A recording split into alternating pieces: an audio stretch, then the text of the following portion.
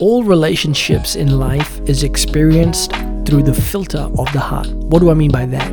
I mean that when your heart is pure, you feel pure, you experience purity. That's why when you're pure, you can feel very close to God at times because you feel you've done nothing to hurt Him, right?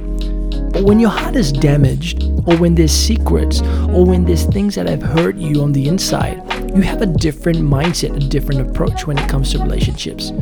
In fact, at times you become more analytical, less emotional, and less attached to people. You're isolated, you're in your own world. And the problem today is that people are very transactional and they allow their heart to be close to one another. And, in fact, I believe that we can only have true relationships when we're honest, when we're open, when we're authentic. This is Joshua Singh, and you can find out more information about me on joshuasingh.com.